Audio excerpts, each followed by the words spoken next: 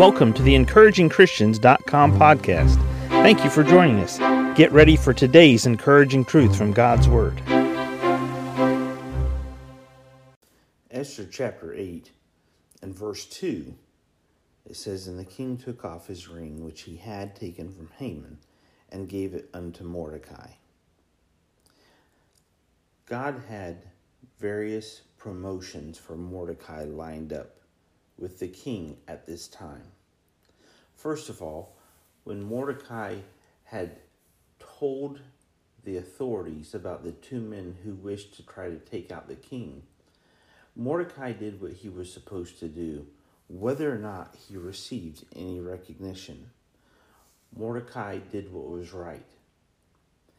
At the proper time, God saw fit that he received a blessing and that he was blessed because of his obedience.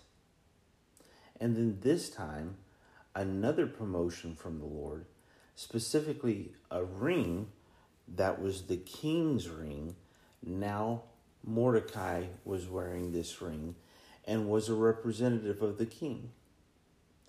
When you and I go through life and we do what we know is right to do, we simply do what is right because it is right to do it. Not because we're going to receive recognition, not because, well, what's in it for me? We do what's right simply because it's right to do. And God, in His time, will make sure that you and I get the promotion, that we get the honor that is due unto us for doing what's right. See, all we have to do is do what's right before the Lord and trust Him with the results, just like Mordecai did. Mordecai did what was right to protect the king. Mordecai was a Jew. The king wasn't a Jew, but Mordecai still did what was right because it was right to do. For you and I, we want the blessings that God has for us. We need to do what's right. Are there blessings that God has in store for you simply because of right that you've done in your past?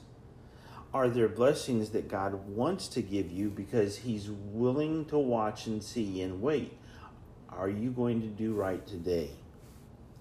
Doing right brings God's blessings in your life. Not always in our time, but in God's time.